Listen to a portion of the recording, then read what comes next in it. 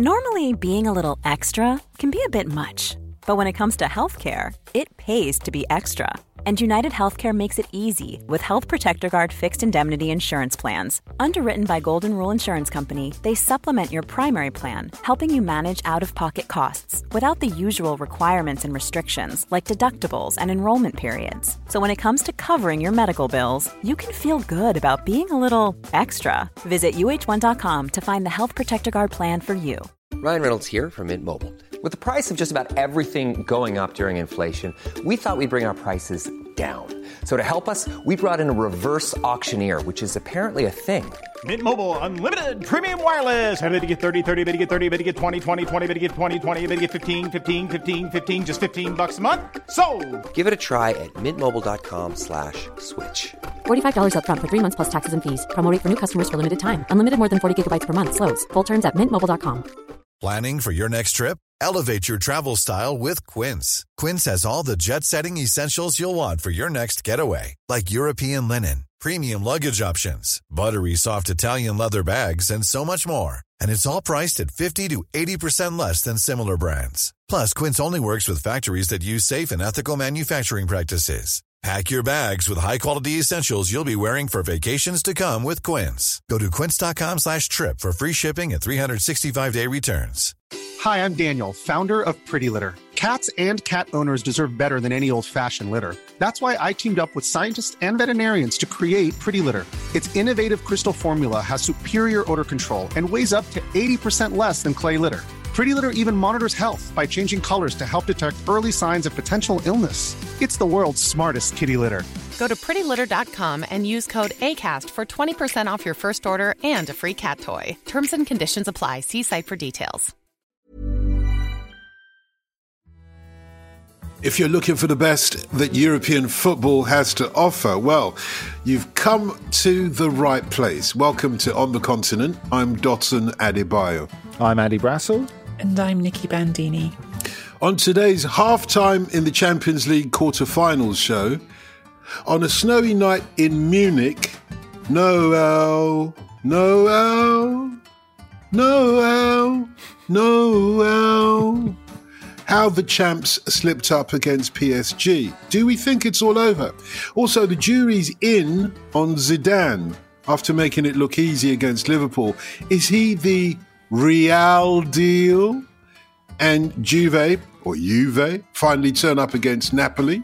Are they back on track for the Serie A title? Well, if Nikki Bandini says they are, they are. So what's she going to say? What a week in the Champions League. What a week. The return of the Champions League. A lot to talk about, Andy and Nikki.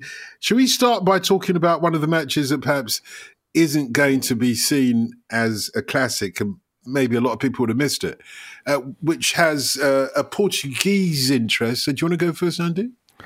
You know what? The reaction in Portugal is one of the performance was perfect apart from the mistakes that lost the game, which I think is kind of fair enough, really, because Porto played really well. I think a lot better than people expected they would be able to do against Chelsea. Chelsea maybe, as I was saying on the ramble earlier, a little bit fragile after what happened against West Brom at the weekend. But Porto have already proved a lot, I think, by getting past Juventus. And they proved something again, that they're not to be taken lightly, despite the fact, in budgetary terms, them being in a Champions League quarter-final with Chelsea is something absolutely extraordinary. But of course, the most expensive thing in world football is finding that elite-level striker at the end. I think that Porto performance, if you've got, say, a Cristiano Ronaldo or even an Andre Silva at the sharp end of it, is completely different. But I mean, a lot of the Champions League chat we're going to have is about taking chances or not taking chances. Because Nikki, it was a really, really fantastic week of quarterfinals. Yeah. Oh God, there's too many connections pinging off in my head last week. I know you guys were talking about strikers last week and how important the absence of Robert Lewandowski would be. Well, pretty flipping important in a game where I think Alphonso Davies gave the tally of 31 chances for Bayern Munich. I'm not sure if that's an exact figure, but that's how much they were giving. They had a lot of chances in that game and against Paris Saint-Germain, which was just the most bonkers, entertaining game of Champions League knockout football. It was so much fun. But another conversation that's just fizzing in my head right now, because we just were having it off air before we started. We had a random, quite off-topic conversation about Game of Thrones and joking about this idea of, but then you just throw dragons in at the end and that just decides everything. Well, sometimes you just throw Neymar in there and you throw Mbappe in there like they're the dragons and they just torch everything, don't they? And that's kind of a little bit what this tie was, or at least the first leg of this tie, was one team probably played better than the other overall, although neither of them seemed to put an awful lot of energy or effort into their defending, but one team had at least one pretty effective dragon to decide things. Not only that, clearly from the weather, winter is coming. It was. Okay. I mean, the snow was really interesting to sort of touch on that quickly because you mentioned it. Like I was watching that first goal back, and it's so early in the game, and the snow really was coming down a lot at that moment. And look, there's always this sort of thing when you try to draw parallels between your own experiences in very, very amateur sport and then professional sport. But everyone knows that feeling if you've done a little bit of sport of you've stepped out and it's really cold and you're not quite ready. And Manuel Neuer does not let in goals like that often. And I do think the snow might have had something to do with it. I do think being that cold, being that impacted by the weather, even though you're a professional, even though you sort of set yourself the standards of not being, I think in that moment, it's just one tiny extra distraction in a game that can be decided so quickly by tiny distractions. Yeah, talking of which, Andy, that first goal that Nicky talks about, Mbappe scored it. It did seem at that point, and we're talking about only 3 minutes in, but as much as you can make judgments about these things, it did seem as if the visitors, PSG, wanted it more. I'm not sure about that, Dotton. I mean, I don't think it's really a case of desire necessarily. Although when we're talking about desire, I've never been so keen, much as I love your singing, for you not to massacre Sometimes It Snows in April by Prince, which I thought was on the menu. I've got to admit. But in Germany, in Süddeutsche Zeitung, for example, it's just been framed really as a lack of killer instinct, and I think that's absolutely right. I mean, it seems too simple almost when we're sitting here, Nicky and I, boiling it down to the absence of Lewandowski. It does make a huge difference, and we know. I think it's not just the absence of Lewandowski, but the late pull out of Serge Gnabry with coronavirus, because he was rested at Leipzig at the weekend. A huge game, because both of these teams had huge games to set them up for this. Bayern at Leipzig, Paris Saint-Germain against Lille, which they performed in very, very poorly. And they were keeping back Gnabry on the bench at the weekend and replacing him with Choupo-Moting, thinking we're going to unleash him on Paris Saint-Germain. I can't help but think that would have made a difference as well. I mean, if you look at Gnabry's record for a goal-scoring record, when he takes a more central role for the German national team, and he does get to drift in field, it's fantastic. He's got a brilliant goal-scoring record for Germany. So that was another huge blow. Of course, PSG were without some of their main players as well, and I felt that Marco Verratti his absence would maybe make as large a difference on this tie as the absence of Lewandowski, because he's been so important under Pochettino. He's been pushed up into that behind the striker spot, that sort of number 10 role, to make up for that lack of creativity they've got in midfield. But you know what? Neymar did that really well from the off. It's Neymar's spot as well. Neymar is arguably his best at number 10. So, you know, what you do long term, whether Verratti stays there, if Neymar stays fit, in terms of that position in the team, I think is a question. But going back to your original point, Dotun, I do think that without trimming Bayern's contribution to the game down, because I thought apart from taking those chances, they were pretty good, or not taking those chances, I should say. The fact is that PSG reminded us that you can be in a project for the money and still give everything.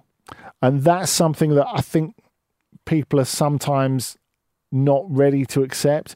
You know, you either got your heart in it or you're a mercenary. I kind of think you can be both. And, you know, this set of expensively assembled players, this slightly uneven squad, I mean, again, I don't want to go too simplistically by saying they defended for their lives. They had an incredible goalkeeper and they made the most of Bayern's high line. But a lot of that is probably 75% of the story of the game. But how much they gave, I mean, Pochettino talked about that at length afterwards, and that is something that reflects very well on him, just as it reflects very well on the players. How did you enjoy the game, Nikki? I loved it. I loved watching it. There was an article this morning in The Guardian, which is a great article, by the way, so I'm never here to say this in a mean way, but Jonathan Wilson wrote an article which was like, so that looked like a great game of European football, and I was like, no buts. This was just great fun. Don't give me the buts. I don't want to hear it. It's a great article. Do read it. No, it was a hugely fun game.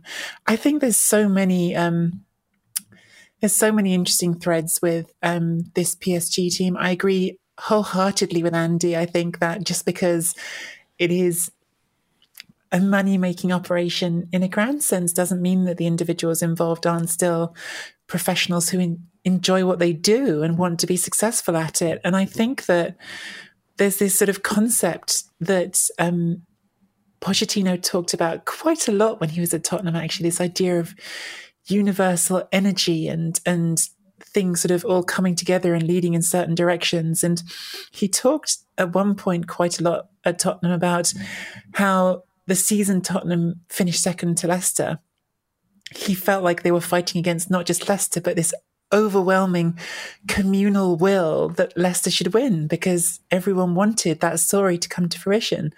And how does that then square with being in charge of this team who a lot of people in the world outside of Paris, where of course they have got that universal feeling, but elsewhere in the world, a lot of people look at it very cynically and go, oh, this is the worst form of modern football, being all about money and not being about passion.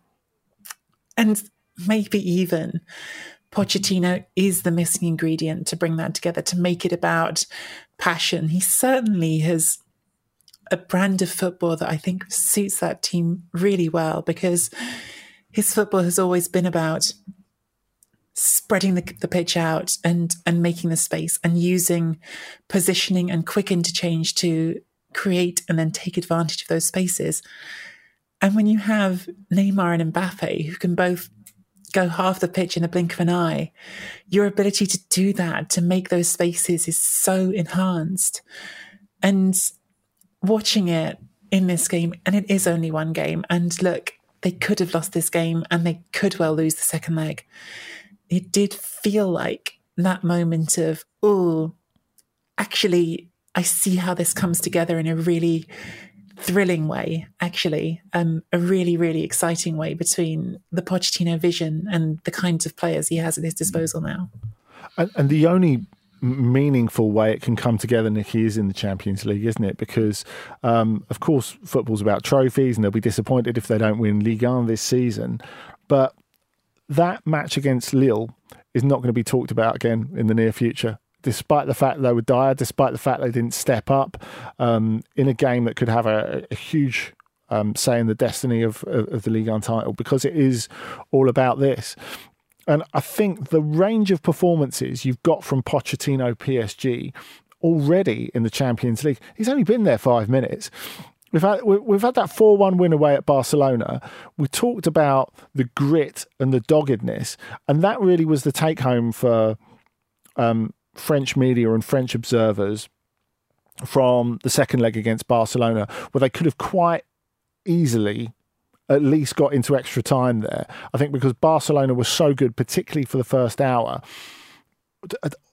they almost sort of sidestepped the grisliness of the first half, French observers, against Barcelona in that second leg, and thought, well, you know, they did get stuck in that second half. Of course, Keylor Navas was praised to the hilt, just as he was after last night, which is quite right. And I think, you know, when we have discussions about the best goalkeeper in the world, he never seems to be in it, which is kind of ridiculous, really, because he steps up at moments like this. He's a multiple Champions League winner. And, you know, he could be again this season. Who knows? But what I think is amazing about this tie as a whole, and we've been treated to a lot of great football this week, is that even when they always have this little box in L'Équipe the morning after a Champions League game, when they've got the match report, and it will say, since the European Cup started in 1957, this is the percentage of teams that have won after getting this first leg result. And I think it has, 97% of teams who won the first leg 3-2 away have won the tie. And I remember reading that this morning and thinking, this is pointless. I don't know. I really don't know why you've put this on the page, because whatever's happened in the past has no correlation to this situation. And I've never seen a team lose a Champions League game 3-2 at home, and they risk losing it more. I mean, there was some chat on the English commentary of when they're 3-2 down. Is there a point when they decide, well, actually, we can come back from 3-2 away from home. We could go to Paris and win 2-0, 3-0. It's possible. But is there a point where they think we're going to risk avoiding extra damage? That never even crossed Bayern's minds. And in fact, the reason that PSG end up winning the game, the opportunity for Mbappe to break away and score that brilliant third goal is kind of created by Bayern going, we're not settling for 2-2. You know, even if that gives us a better chance in the second, it's never in the back of their minds that what would be the most sensible option there. And I think for a European football behemoth to think like that, it's amazing. Well, but there's another sort of parallel there that's just interesting, which is, if you remember, that was what once was Sir Alex Ferguson's idea of how to win in Europe, was to just outscore the opposition, just do more. And at some point, he had to wind it back, and that's when he was successful. Having said that, Bayern won doing this last season, so it's not like they have any doubts about the idea that this can work. And I think, as we've already said, I think if they have Lewandowski, if they have their dragon, we probably have a different outcome. So, since the European Cup was created in 1957, as it says in L'Équipe today, with the right accent, do you not agree then? Do you not? I shouldn't have done that, I know. Do you not agree with Nicky then, Andy, that Bayern might overturn the deficit in the second leg? Oh, I think it's totally possible. That's why I'm not having the 97%. In the words of Han Solo going into the asteroid field, don't tell me the odds, because I think it's not important in this situation. Of course, there's the carrot of Lewandowski as well, because after he injured himself in the game against Andorra playing for Poland, he was out for a month. Well, Lewandowski being Lewandowski, he's like, right, no problem. I'll be back in 2 weeks. I'm penciling in my little springtime trip to Paris already. I mean, that would be a twist in a tie full of them. Wystartował Lewandowski, do niego piłka, nie ma spalonego, Lewandowski, okazja, gol! 1-0, ale to się zaczyna stycznie. 140 sekunda tego meczu i prowadzimy na Camden. Let's talk about another cracking match in the Champions League this week. Real Madrid made it look easy against Liverpool. Fair enough, Nicky. Liverpool have got their problems domestically. They're not the Liverpool that were the champions last season, clearly. But to make it look that easy, is it time for us to start thinking about the power behind the engine room of Real Madrid, i.e. Zinedine Zidane, once upon a time the world's greatest footballer, but he hasn't managed to keep that kind of level of status up as a coach, has it?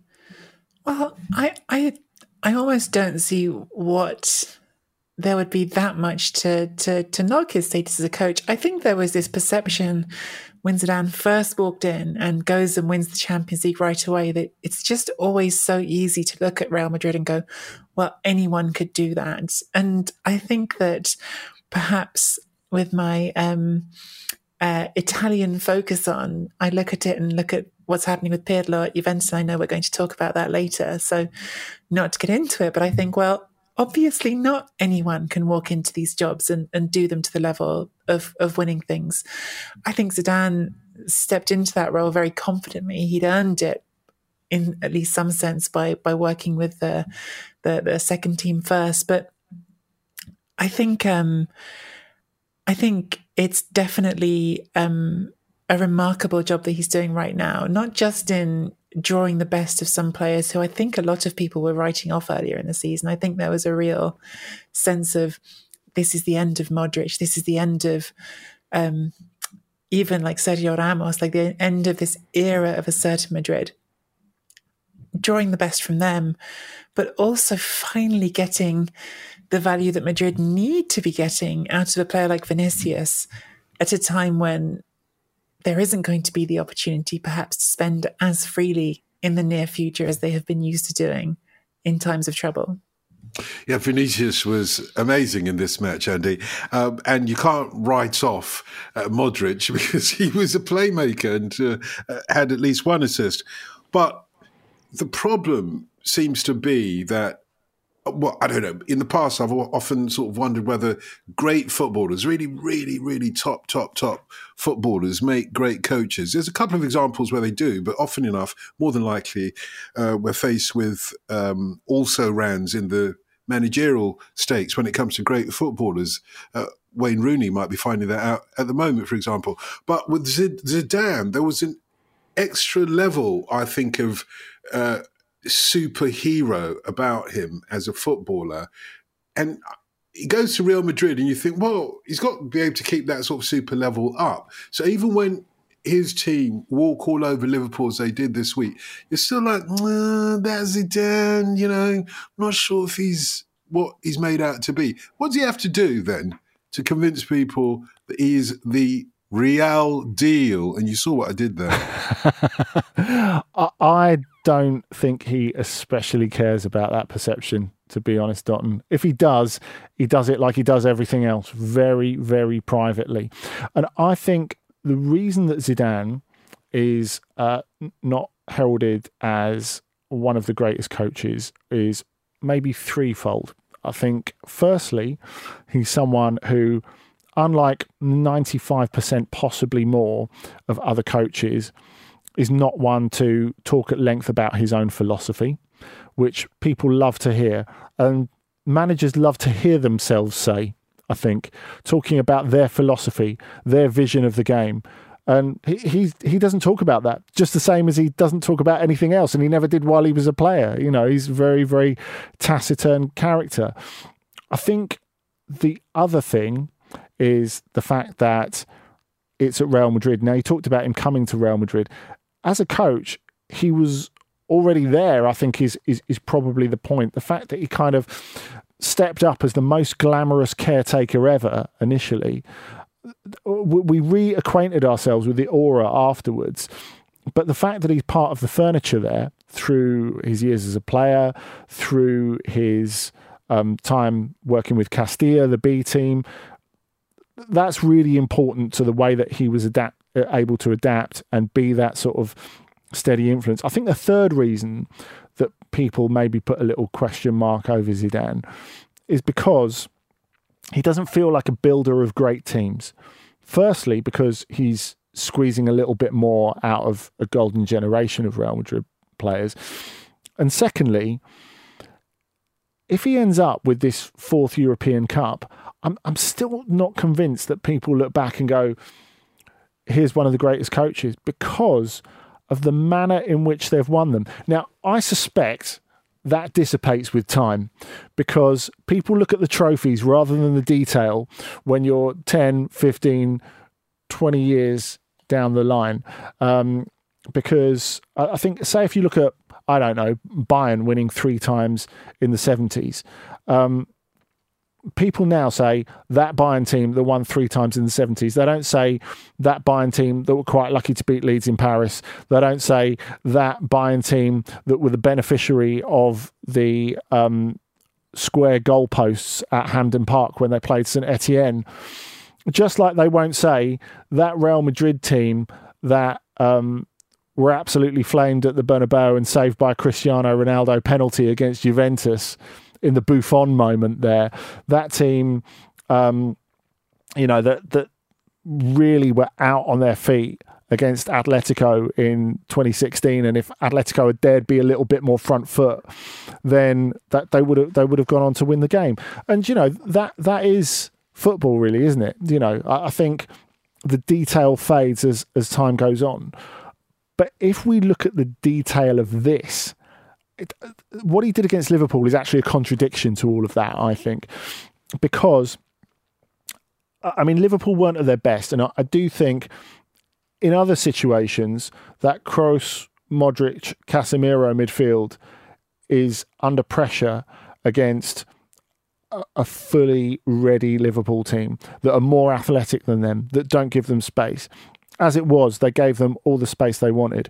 But when we're talking about Zidane, not just as aura, not just as man manager, but as actual coach, the first thing he did brilliantly against Liverpool, he picked the right team. He picked exactly the right team to do what they needed to do. And you said it, in picking Vinicius, in sticking with Asensio, who'd had a good game at the weekend, playing a slightly different role against Eibar, who resisted the temptation to keep 3 at the back, even after they lost Varane with coronavirus, and resisted the temptation to have Marcelo as wing back, which he was wondering out loud in the pre-match press conference. Should I do that? I really love Marcelo. and he resisted that temptation to do that. That's the biggest reveal you will ever get from Zidane. So from the team he picked, to the way they went about it in the first half, to the way that Kroos dropped off and looked for Vinicius's run and they sought to isolate Alexander-Arnold, to the way which they retook control in the second half after Liverpool came out quite strongly, I thought, in the first 10 or 15 minutes of that. He played it absolutely perfectly. He would never say this for himself, of course, but that all spoke for him. Yeah, I think it's a valid point about Liverpool not being at their best, and I did think the space and time that Kroos had to pick out some of those long passes over the top that was so effective with Vinicius running onto them certainly is something that you would think a better Liverpool, a sharper Liverpool would have closed down more effectively. I do think it's worth sort of also keeping into context, if you want to sort of talk about why people have been sceptical. They've had some really bad games this season as well. And I think that during the group stage, when they lost to Shakhtar Donetsk twice, it felt like such a different moment in the team's trajectory. It felt like such a different path that Real Madrid were on. And look, in the end, this is football. We do react to results, and when the facts change, the narrative changes, and the narrative right now looks a lot rosier than it did back then. But I do still always, just on this topic, come back to that first thought, which is, if winning the European Cup isn't enough to validate you, what's going to validate you? There's nothing you can do. There's nothing you can do that's going to stop people from doubting you if winning the biggest trophy that you can win isn't going to do it. Yeah, Nicky makes a point, actually, there that just struck me during the game. To a certain extent, Real Madrid were playing the long ball in terms of their goals, and you think, oh, God, not that old long ball, but it was effective. And obviously, Liverpool, a team of much younger players on the whole, weren't able to deal with it, as you said a moment or two ago, Andy. I wonder, though, whether Real Madrid's issue here is the changing of the guard.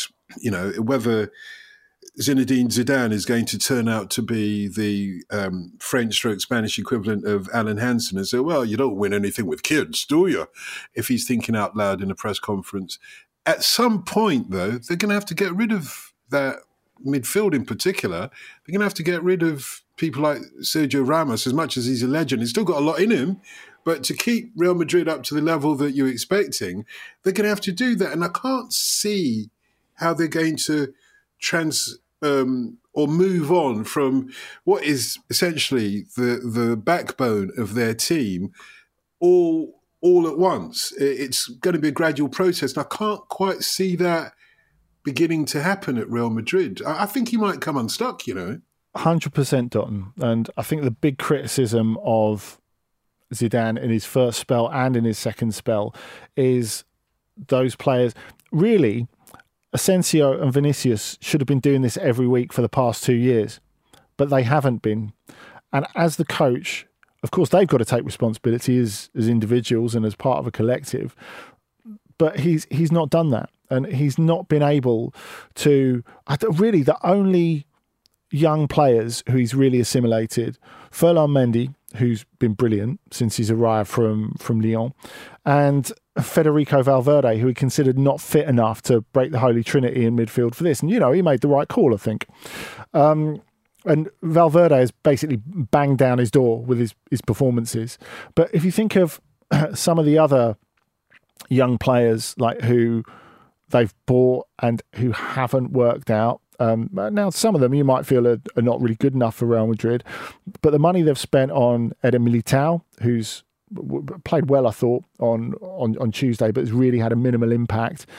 You look at Odriozola, you look at Marcos Llorente, who they thought he would bring through to replace Casemiro, and is now tearing up trees for Atletico Madrid across the city in a completely different situation. These are all at least micro failures of Zidane's management. But you're right, that they've almost, a night like this is putting off the inevitable even more. Because if you can turn around and say, well, you know what, Kroos, Modric and Casemiro can still do it together, so let's not break them up. Let's stick with them. Let's ride this wagon till the wheels fall off. And I think maybe the biggest favour that fate has done him this week is the injury to Sergio Ramos, who, as we know, is a huge story in Spain because he came on for the last 4 minutes of that game against Kosovo, got himself injured in the warm down, which plays really badly for him as he's pitching for a new contract, having just turned 35. But then he's there in the stadium looking the coolest guy in Valdebebas, but not actually at the heart of it. And, they're saying now, after they've associated previous failures in the Champions League, particularly at home, with having no Sergio Ramos. Against Manchester City last year, they went out with no Sergio Ramos. When he got himself deliberately booked in Amsterdam at the end of that win against Ajax, and then they got absolutely hammered in the return while he was filming his documentary in one of the presidential boxes. All those play into the myth of we can't do it without Sergio Ramos. And maybe against Liverpool, they've slightly changed the narrative. Parte Del Piero, rete, un gol ancora più bello rispetto a quello allo Zenit. Perde un po' il tempo Doni per staccare, ma la palla è fantastica, calciata con giustamente forte a girare tutta la barriera.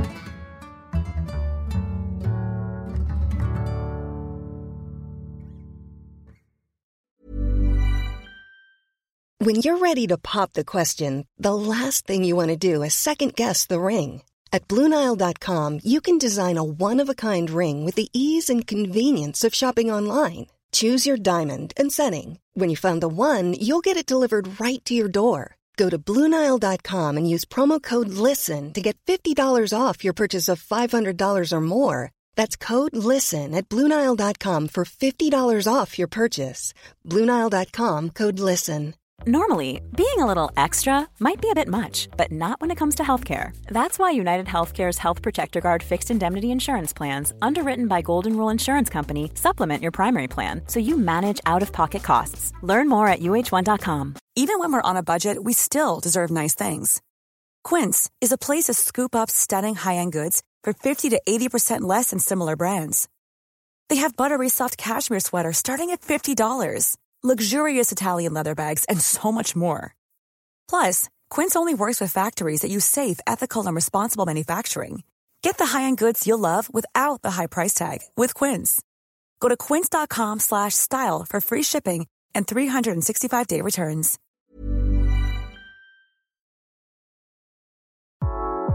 This week at Stakhanov. Over on Clash of the Titles, the gang are counting down to the Oscars with a special month of Best Picture clashes. Rocky won the Oscar that year. Do you guys think it was a deserving winner that year, or do you think something else should have won? I think Taxi Driver should have won. I am with you, Vicky. My heart says Rocky. Rocky's one of my favourite films of all time. I don't like watching Taxi Driver, but it is. No. It is. That's true. It is amazing.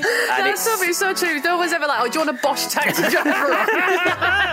Or if that doesn't tickle your fancy, and why wouldn't it, check out the Book Club on Football Ramble Presents, where former footballer Ricky Hill discusses the highs and lows of his storied career. My schoolmaster came in afterwards and said, you've been invited, 3 of you have been invited for trials up at Luton. And initially my thoughts were, where is Luton? I had no idea. and I said, well, I'm not going. All that and a whole lot more. Stakhanov. Okay, Nikki, should we talk about the Italian Zinedine Zidane? Great player, went on to coach a great team. It's not quite working out for him. Andrea Pirlo, obviously, although it does seem as if Juve are back with a win against Napoli. Are they really back? I think that really would be reacting too much to one result. It was a really, really big result. It's not the big result that perhaps Juventus fans were hoping it would be, that it could have been if some previous results hadn't been so bad, where you could win this game and say, right, we're back in the title hunt, we're right in the thick of it, because Juventus are still 12 points behind Inter at the top of Serie A. There are now 9 games left to go. One of those is against Inter, but even if Juventus win every game now until the end of the season, including that game against Inter, you're still relying on Inter to drop 9 points in their remaining 9 games. And Inter have won 10 in a row. So it's not feeling all that likely that even if you're perfect, you're going to cross that line. And frankly, Juventus is still a long way from perfect. This was a really good performance, one of their best performances in some time. And there's lots of fascinating things to pick out of that, not limited to the fact that the player who scored their second goal, and a brilliant goal and looked brilliant coming off the bench, was Paulo Dybala, who's missed a lot of this season and hasn't, when he has been present, always looked like he has the same role and prominence under Pirlo that he had under Maurizio Sarri, where, if you remember, just last season, Dybala was actually named as Serie A's MVP, so ahead of Ronaldo even. But I do think this team is facing up to, in a sense, a very similar problem to Madrid, because it's not quite as much old guard as at Madrid, although you have some of the old Madrid old guard imported in the form of Ronaldo. There is definitely now a moment that Juventus are going through where they're trying to transition to a younger team. They're trying to start something new. But most of all, because of Ronaldo, there's also Chiellini, there's also Bonucci, but he's still got a bit of time left. Especially because of Ronaldo, you are trying to work out, can we still make the most of this superstar while he's here? Can we still, really win that Champions League, which we've gone steadily backwards in, while we still have another year of this guy on contract? And that question does not come close to going away with a win over Napoli. The win over Napoli is huge for the league standings, not because of the league title, actually. If Napoli had won the game, they would have knocked Juventus out of the top 4. Now, that really would have been monumentally bad for Juventus, because about a quarter of their turnover comes from the Champions League. But the win is good within proportion, is what I'm trying to say. Like, it's a really good win, an important win, a good performance. But the bigger questions hanging over this club pretty much all remain. I know the Ronaldo question's not going away, Nikki, but I did want to talk about Federico Chiesa, because another really good game from him in a big game.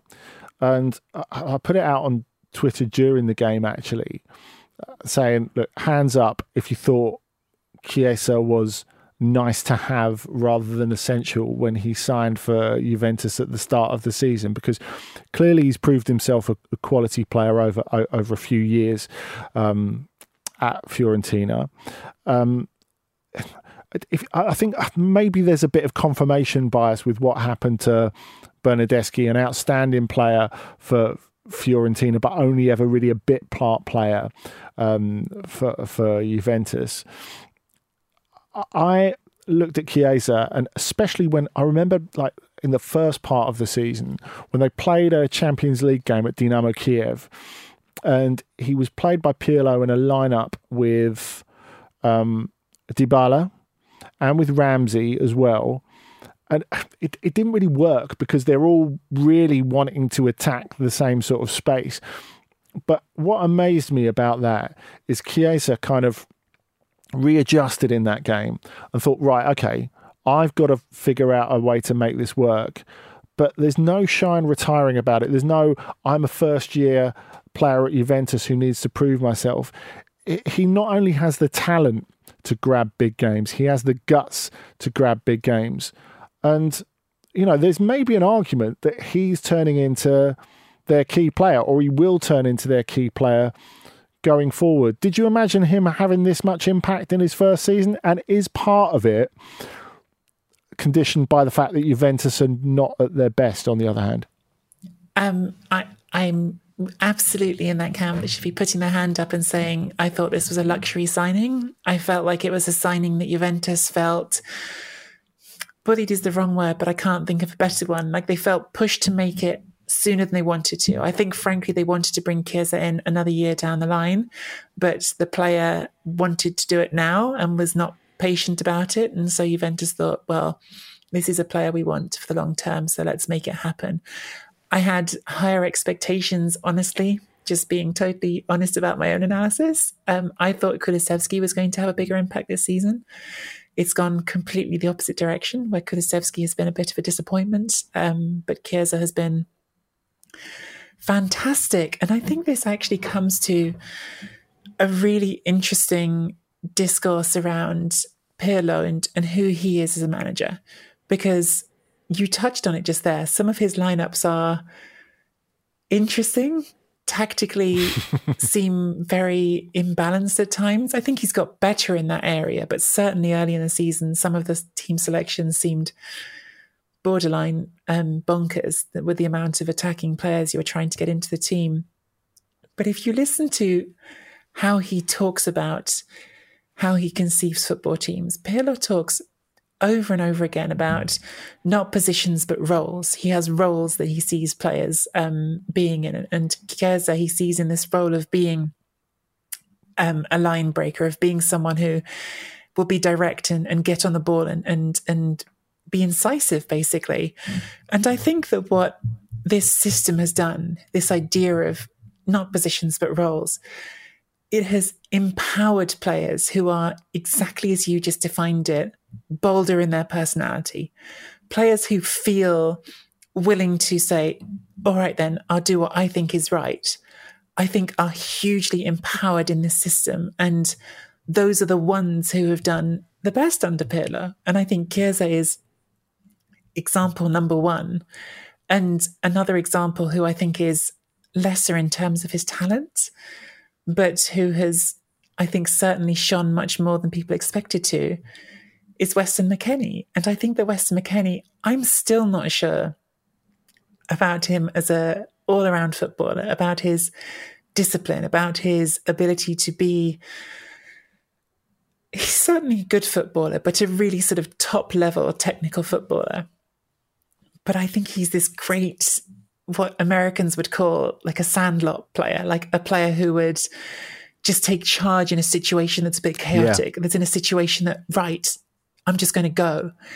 And I think that Chiesa has been like a higher level version of that. I think he's actually technically exceptional. I think he's maturing and developing at a level beyond what I thought of him, not just for Juventus, but also the national team. And that's really exciting to me as an Italian, wanting him to be successful. But I do think there's something really core in that nature of Pirlo's management style. And perhaps it's a reflection of him as a player as well, that he felt most comfortable, most able to produce his best under managers who said, look, you're Andrea Pirlo, go do Andrea Pirlo on the pitch and things will work out. Juve going to end the season not winning the trophies they really want to win. So if you compare them to Napoli, who haven't had a bad season, Napoli, have they? If you compare them to Napoli, who would feel that this season was better, the Napoli or Juve, do you think? Napoli have had a very disappointing season as well, to be honest with you. Juventus were expected to compete for the title, and that title challenge is essentially evaporated. They were expected to get to at least the quarterfinals in the Champions League, and the owners certainly want to win it, and that didn't happen. Napoli, the expectation is not as high, but certainly Napoli expect to be in the top four, and they spend enough to be in the top four. I think they have the third highest wage bill in Serie A at the moment, so they should be in the top four, and they aren't right now. They came into this game on a run of better form. They've been winning games again lately, and part of that comes down to having everyone available. There's been a lot of time this season when Dries Mertens has been out with a complicated ankle problem that seems to keep coming back. Victor Osimhen, who was the club's record signing in the summer, he has not played nearly as many games as everyone wanted him to. And you saw the impact of that against Juventus because he came off the bench and won a penalty. But there's bigger issues at Napoli. There's been an atmosphere which just seems to keep coming back around. Last season, under Carlo Ancelotti, there was the infamous mutiny when the owner, De Laurentiis, tried to send the team off to a punitive training camp and players said no. Then Gattuso comes in and seemingly rights the ship a little bit, but he got very frustrated in the winter about rumours of a replacement coming in for him and the club not supporting him and saying, no, this isn't happening. And now the club has been on a long press silence, which has gone for weeks and weeks and weeks, not giving press conferences. But the expectation is that Gattuso won't be there next season. So they've had their own underlying problems going back for, really, it feels like almost 2 years now that haven't been resolved. Talent-wise, player for player, they should be ahead of, for instance, a team like Atalanta. They should be competing with those teams to be in the top four. Pure talent-wise, they should probably be ahead of Milan, but they haven't been, and they were getting back to that point. So losing this game in that hunt for the top four, which is going to go down to the wire. The title race isn't, but the top four race is really tight right now. It's certainly a setback to lose this one against Juventus. So it's that time when we ask both of you to recommend a game of the week that we can enjoy this weekend. It's going to be a hard one to follow Bayern versus PSG as the game of the week. Andy, have you got one? You know what? I've got more than one. There was too much fun last week. There's too much fun this week as well. Of course, everyone should be watching Clásico on Saturday night. Real Madrid at home against Barcelona. And it is set up perfectly, both with Atletico losing David's game of the week last weekend at Sevilla, as he predicted they would. And so Barcelona won against Valladolid, closed the gap at the top to 1 point. Real Madrid just behind. Both of them looking in very different ways in very good nick. But I know you're going to be watching that already. So my game of the week is going to be, I want to see how Atletico recover They're going back to Seville. They're away at Betis on Sunday night, by which point they might not be top, depending on how the Clásico result goes. Betis have improved recently under Manuel Pellegrini, and two big absences for Atletico. No Luis Suarez, who was banned anyway, but has done himself a muscle injury, so he's going to be out for 3 weeks in training this week. And also Marcos Llorente, who, as I've said on here time and time again, has been Atletico's best player over the last 12 months. So if they're going to start digging it out, as their captain Koke keeps saying they're going to do, well, they're going to do it the hard way. So, Andy's gone with Spain. What about you, Nikki? Can I be like peak hipster this week? Can I give you something a bit silly? Oh, yeah. Because the real answer is the Clásico, right? Like, go watch the Clásico, obviously, but on a different time. And there's not like of course, you bring me on here every few weeks. I have to give you something Italian because no one else is doing it. So I have to come on here and give you something Italian. There isn't like a great top of the table clash this week.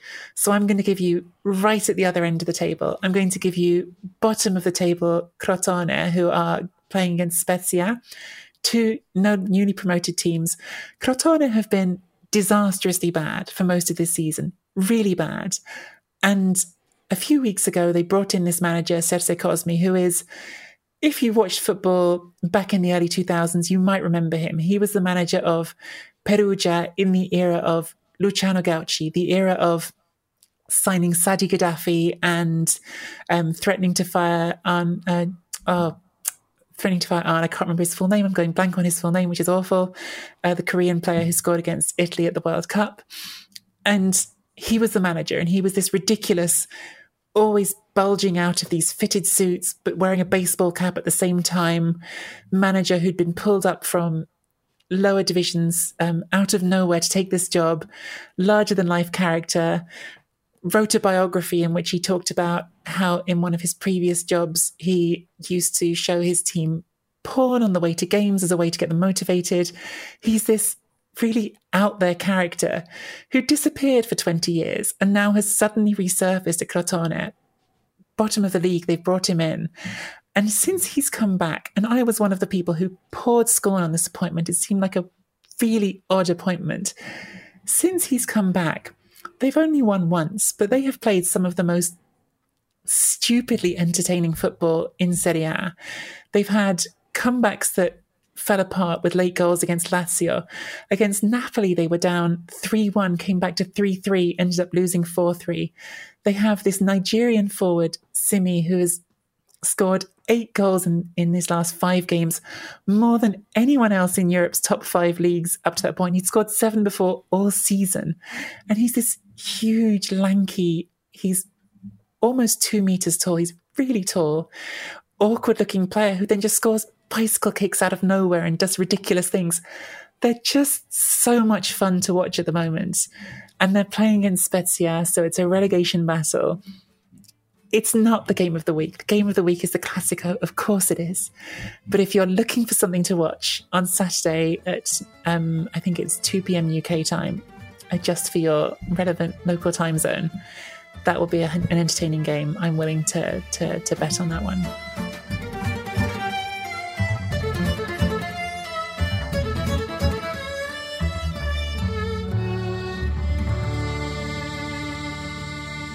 This was a Stakhanov production and part of the Acast Created Network.